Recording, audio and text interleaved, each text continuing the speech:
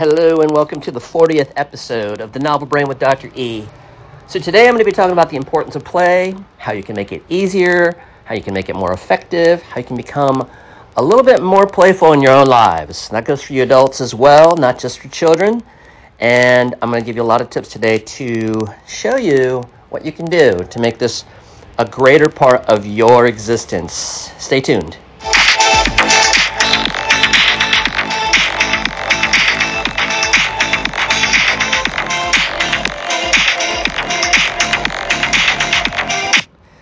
All right, so what I'm going to talk about is going to be something that you probably feel you already innately know. You probably feel since I was a kid, and many of you, of course, were kids, and maybe some of you are kids. I've got some interesting messages, DMs, and some content that has been coming from kids. As a professional, I'm a psychologist that's been working with children since the late 90s.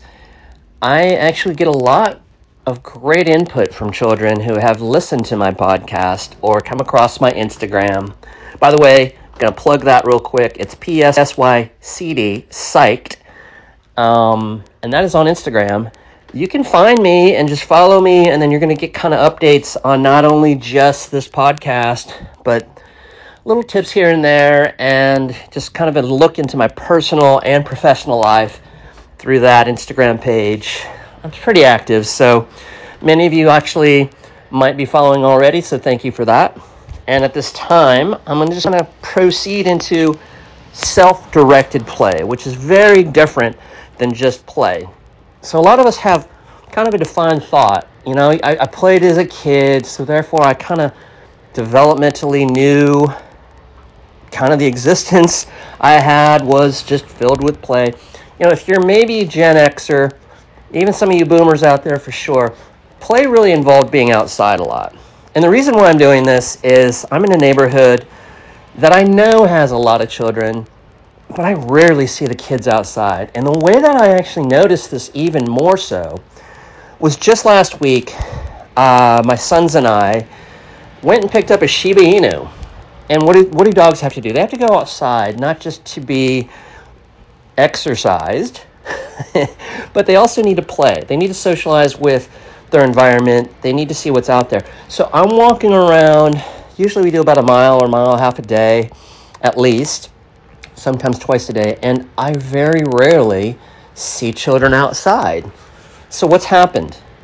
What's happened to this next sort of millennia of children is we're kind of stuck indoors because of screen time. And I get it, my own children, they definitely have their own screens, and they have a bit of, I wouldn't call addiction, but it's so intriguing that it's this alternative universe that you just kind of end up in. That's not necessarily self-directed play. It seems to be a little bit more passive than actually active. Of course, kids would argue video games are extremely active. I have some degree of belief in that, but the other thing is we have to stop and step back. We have to think about what is happening here. What is this interaction that you might be getting from a video game? What's the interaction you're getting from TikTok? What is this? Well, if you think about it, when you were a kid, what did you have? Some of you older folks are going to say, I had a set of blocks. You folks that just went to school, walked up and down the hill 10 miles each way to school with 7 feet of snow. You had more than blocks probably, but I get it. I grew up in the era of a lot of physical games. So that doesn't mean that that's the only game in town, so to speak. Sorry about that pun. But we have to talk about learning challenges, not just the fun component of it. What's going on here? So what can you do to make it easier on your lives? You don't have to hit, Toys R Us has kind of become a little bit non-existent, but you don't have to hit the local toy store or even Amazon to pick up a ton of different toys. Toys are generally already in place in your home. So just look around you for a moment. Think about what you have in front of you.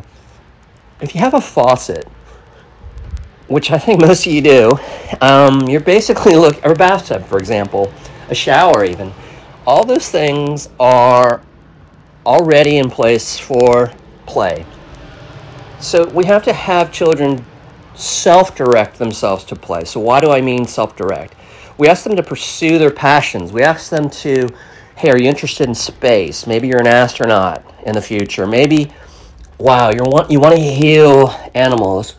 Maybe you want to be a veterinarian. We allow that, but we don't necessarily have to bank on just passion. We have to think about the self-directed play as, what is it that's innately part of them? So that's why I talk about self-directed play versus just play. So we step back, we think about it. I want to talk about just briefly an example. My children both attended Reggio Emilia programs for 2 years of their early development. So ages 3 and 4, I enrolled them in a great program in DC. Unfortunately, part of the program was during the pandemic, and that was difficult because that was all online, and that was very, very challenging. However, the school did a wonderful job in continuing self-directed play, and this is very similar to, many of you might be familiar with Montessori approach. So self-directed play is having stations available that are naturally in your environment, and that's what I mean by like a shower, a sink. You can have your child have a bunch of Tupperware, get into the cabinets. You can also integrate this into a piece of learning. Can be a part of cleaning, which I do with my own children. I notice that they do want to help a lot of times. They realize that there's also a lot of praise involved in that. There's a lot of reward. Perhaps you even have a reward system, as I do. We can talk about that in another podcast. But just take, for example, the sink idea. Just last night, actually, both my children had learned a lesson as they were self-directed play. They came to me into the kitchen area as I was washing our dog bowl and a bunch of dishes.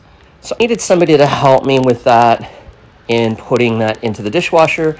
Also needed somebody to take them out of the dishwasher when they were drying and put them back in the shelves. That is a lesson in a lot of things. So the self-directed play could be, how much water do you need? There could be some, for example, I had a lot of Tupperware to clean. I don't know if people use that term anymore, but a lot of food containers, as if you have children, or if you're just into saving food, you probably have a lot of that laying around. Well, those different volumes are a lesson in themselves. So how much water do you need to fill into a container to be able to clean it with all the stuff?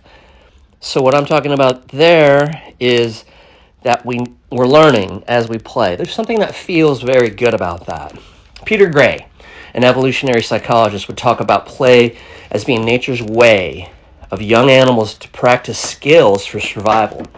In today's world, those skills are not just going outside and hunting and gathering. Those skills are, how do I actually manage my household? How do I manage challenging things in order to get a better result? How do I manage a household so that it's not just the space that I live in, but the space that I love? So these are things like washing the dishes and doing the laundry. We talk about how many clothes can fit into a basket. That basket has a certain volume. So not only is that learning, it's like a self-directed play situation where when you take those clothes out of the dryer, you can actually separate those clothes based on size. We can base on color. We can base on whose clothes are these. Sorting. These things are just really sort of evolutionary in a sense where you're kind of learning how to survive and you're learning how to live. There's another thought. My oldest child, is almost 10 now, which is blowing me away. But this child really likes climbing trees. We went to the park in our neighborhood the other day, and we had a dog, and my other son was with me, and they just love climbing trees. And I noticed that I think the county had come out and chopped off the low branches so that kids couldn't climb the tree, which really disappointed me in a couple of ways. For example, I understand the litigious piece that the county is afraid maybe a kid did fall off that tree, and that's actually survival. It probably needed to fall off if they didn't understand how to climb a tree. No offense to the parent or the kid if they didn't have the abilities. But that really disappointed not only my child but myself, because the tree itself really didn't need that. And then, in addition, my son couldn't get up the tree. And he's just like the stellar tree climber. And he usually just goes to the very top. That reminded me of where I was as a kid. I was always up a tree, building a tree house, watching the neighborhood from up top, reading a book in a tree. This is building trust with your own skills, actually taking risks. You're learning how to do things that are a little bit dangerous. And so therefore, we left the park, because this was a county park. And I get it, again, the county doesn't want to be responsible for a kid taking risks and falling out of the tree. We went to a different wooded area, found a tree. Perfect tree for this, by the way, is like an evergreen, because they're built-in ladders go around this stem and the trunk of the tree. You can just buy these even. I'm sorry to say, I put these in my own yard. You can kind of naturally even beautify your own home and have built-in several years later, or you can buy an evergreen that's like already pretty large and just put these in your backyard, as opposed to even putting in like playground equipment. And now you have a built-in, beautified, risky, and safe way of playing. So play is nature's way of us practicing these skills for survival. It's also for adults. We have to play. We don't play much.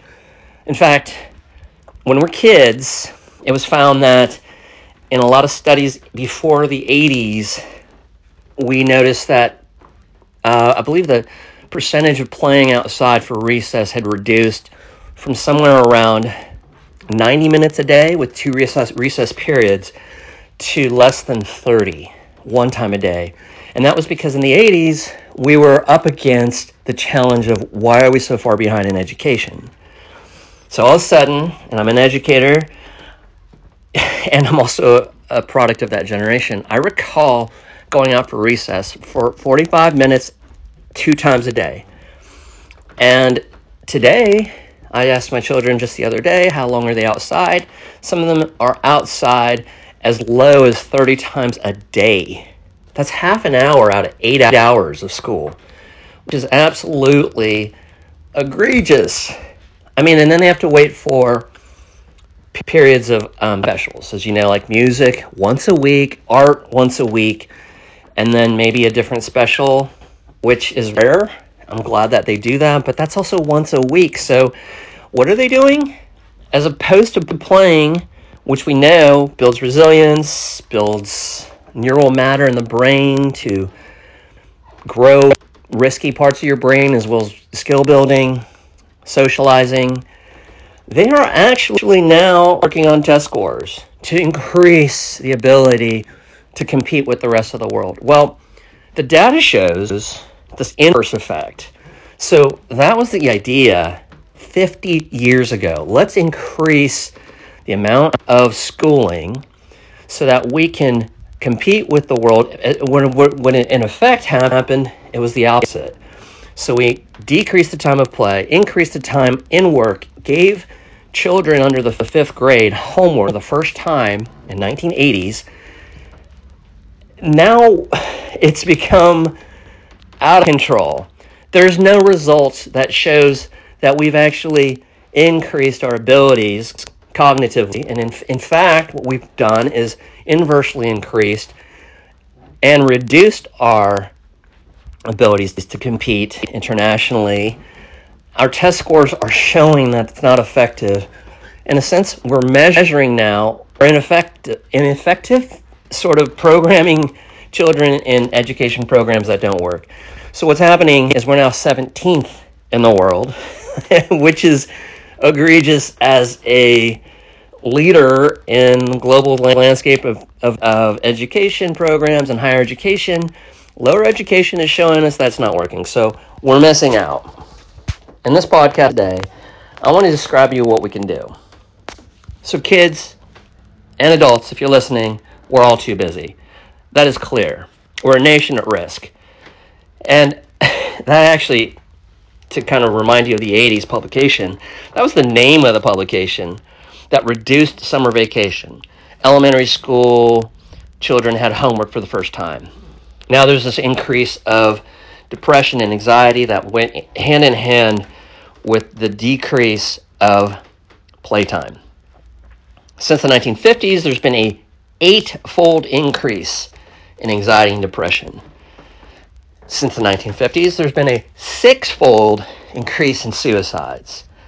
What happened there? We took away play, we added more work, which we all know, for you movie buffs, all work and no play makes Jack a dull boy. Let's just talk about Jack and Jill. Do we even know what Jack and Jill do during the day? Do you give yourself even 5 minutes of play? Do you have toys in your office that take you away? Like I personally do. Based on being in my career, it's very beneficial to have toys laying around if you work with children. I have Rubik's Cubes in my own office of all different shapes and sizes. I guarantee you will be touching those throughout the day for play. All right, so you don't have to take a major break from what you're doing. You can be doing those alongside with what you're actually thinking is work. And that's another episode on the Novel Brain that's coming up, is whether we do actually multitask, or are we actually focusing on one thing at a time, which is better. That'll be coming up in 2 weeks. And there's a myth involved with that as well, and there's some science involved that we don't multitask very well. However, I would argue that you can read and do a Rubik's Cube almost without any idea of what you're doing with the object in your hand, and that's actually multitasking. But in effect, we'll talk about that in 2 weeks. So when we deprive children of play, we take away the activities that make them happy. What is it that we ask ourselves throughout our lives? What's the most important thing that we want from our lives? Some may argue, I want to be successful. I want to be famous. I want to be rich. Well, it turns out that people who are rich and successful and people who have lives that they feel are abundant really have to report that they're happy first. You can't feel success, fame, and happy without having some degree of play in your life. So instead, we're giving our children more work indoors, and that's key. There's a difference between indoor play and outdoor play, which we'll talk about in just a moment, and I'm going to actually stress that they're both equally important. They're just different types of play. Getting outdoors is just innately a sort of play that you can't get indoors. You're curious about your environment, which, by the way, gosh, I'm plugging my podcast lesson left and right here for future episodes, but I will have an episode completely on curiosity.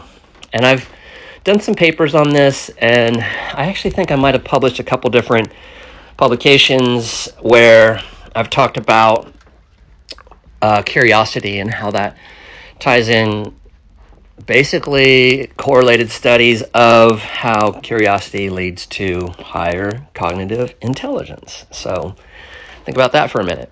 And you can't be curious and bored at the same time. So, when was the last time you saw a child play in your neighborhood? I talked about that briefly.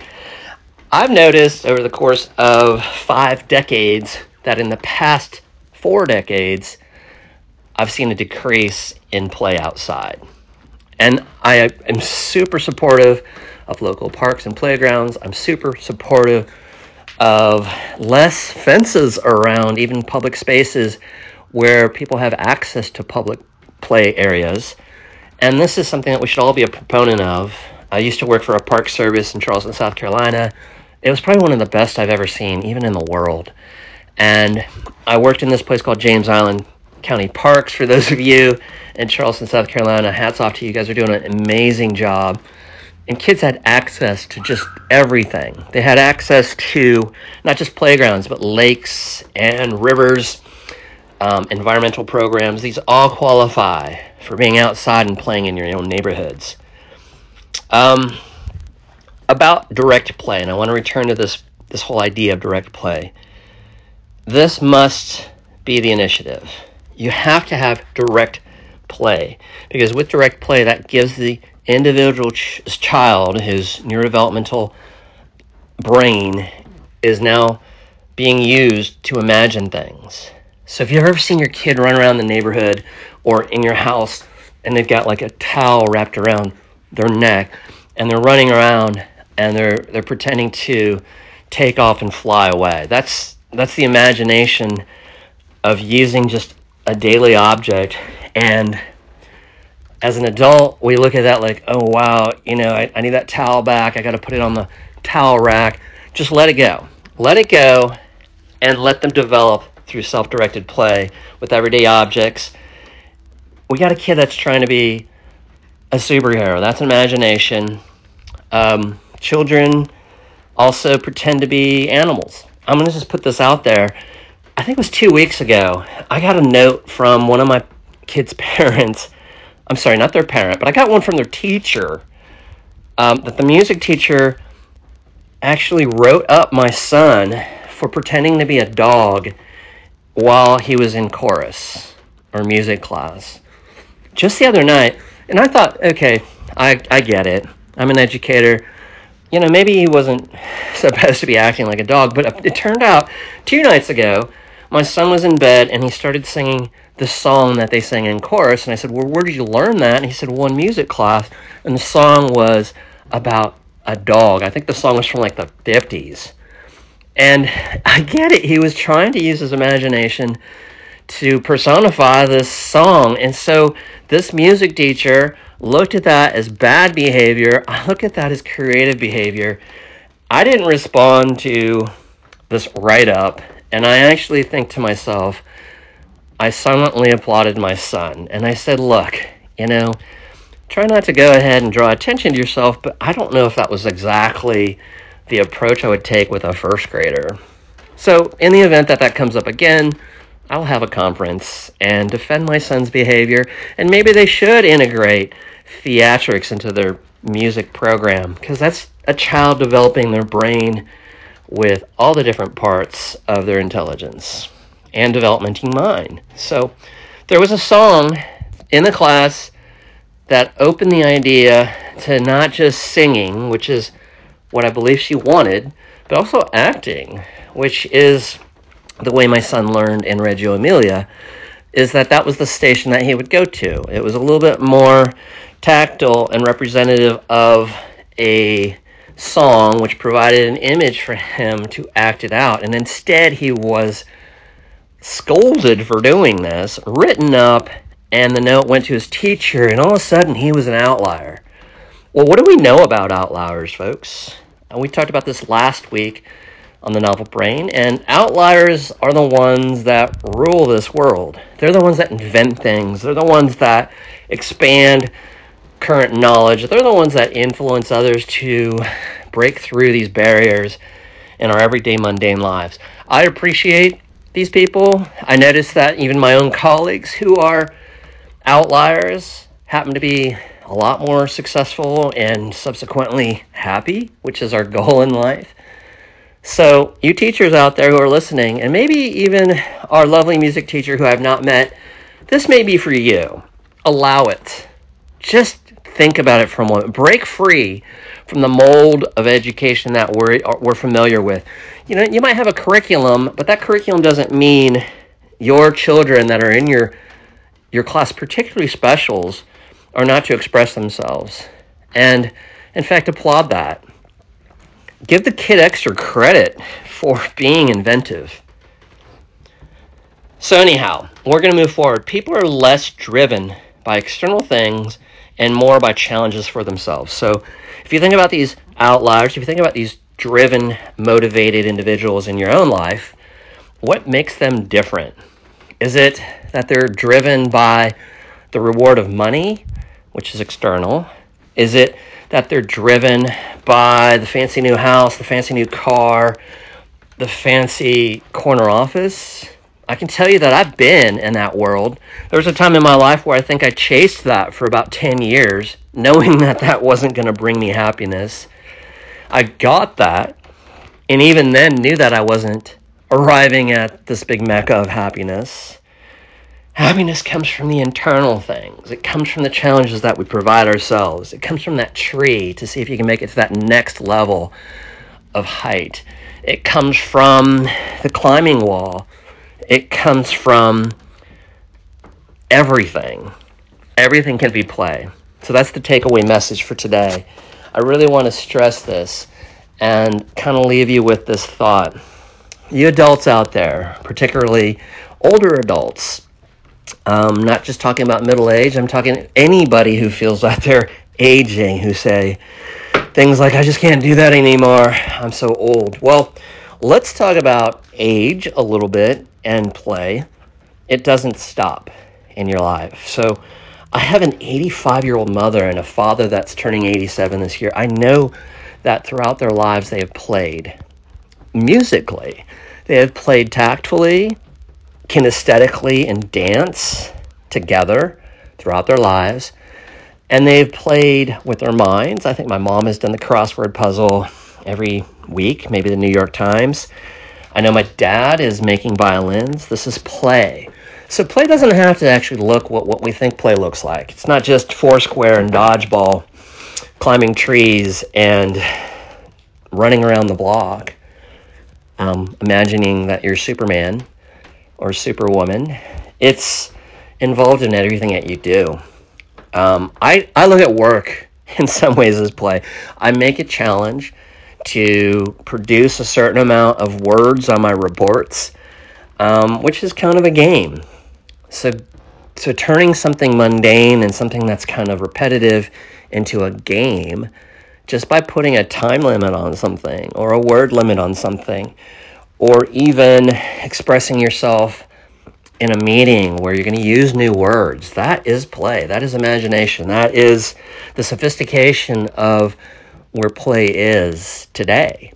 It's one of those things where I want to go multidimensional with this. Play is not just a unilateral thing. It is a multidimensional prism, and it goes in so many different ways, whether you're a musician, an artist visually, or even just like an avid reader, a writer. These are play activities, and if you don't have play integrated into your life, well, I'm hoping that this is an impetus for you to do that. This is the opportunity for you today to move forward and think about all the different ways that you play with your world, what you play with your children, your colleagues, and even integrate certain times away from work. If you can't put play in your work, say you're a banker and you feel, my job is just not playful. No offense to you bankers. Well, I have friends in the banking world that that's in front of their computers for almost 10 hours a day and actually don't have any play integrated into their schedule. Well, you need to build that in your schedule. I'm gonna charge you to put, for every hour of work, I need you to step away for 10 minutes of play. It's that easy. Get yourself the old-fashioned kitchen timer, the egg timer, and make sure it goes off. Use your smartphones to remind you that you need 10 minutes of play for every hour. And we're going to come back to this. I think I'm going to do another follow-up on this in 6 weeks. And hopefully at that point we'll have practiced some of this and put this into your plan and your programs in your life. And I'm hoping that will make your existence that much more optimal. So that is it for now for the Novel Brain with Dr. E. I will return in a week, and then in 2 weeks we're going to do some more podcasts and questions and answers. I may have a special guest at that point, and I hope that you have a wonderful weekend. So take care all. Thanks for joining me on the Novel Brain with Dr. E. Be well all.